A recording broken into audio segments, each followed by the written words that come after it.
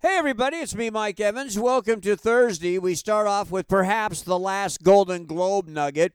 Publicists have picked the best-looking man and woman at the Golden Globe show.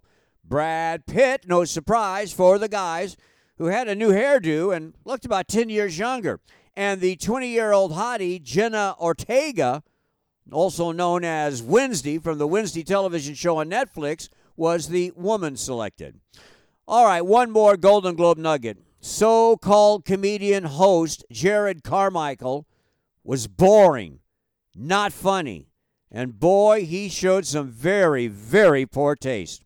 The event was held at the Beverly Hilton Hotel, and Carmichael smirked and said, quote, "We want to thank the Beverly Hilton Hotel for not killing anybody this time," end quote. The Beverly Hilton Hotel is, of course, where Whitney Houston died just before the Grammy Awards. What a jerk. Speaking of Netflix, on January 31st, the debut of the documentary Pamela, A Love Story. It is a fascinating look at Pamela Anderson, the Playboy centerfold and Baywatch star. From the moment the sex tape dropped, she says she lost control of who she was. And in the documentary, Pamela admits that she begged Tommy Lee to reconcile after their divorce, which they did a few years later, but only for a short period of time. A lot of interesting information, solid documentary. Pamela, A Love Story, 4 stars. California update, this doesn't get any better. It's getting worse. 20 dead, 1 million without power, billions in damage, and a lot more rain and 50-mile-an-hour winds coming. And all filming at all studios have been suspended.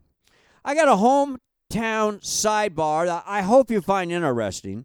As you know, I am from Hawaii, and I have often said that while Hawaii is one of the United States, it is not part of the Americas. Hawaii's mindset is more Pacific Rim. And in Hawaii, their Madame Pele, the goddess of fire, is believed to have made the volcanoes that formed the islands. Madame Pele and the volcanoes are considered sacred. It is believed that if a tourist takes lava from the islands as a souvenir, it will lead to a lifetime curse.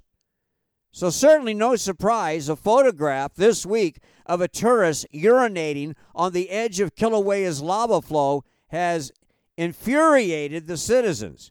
Some native Hawaiians, known as Kanakas, are trying to find the urinator so they can, as they say, bust him up. And movie review Friday tomorrow, Tom Hanks' latest, A Man Called Otto.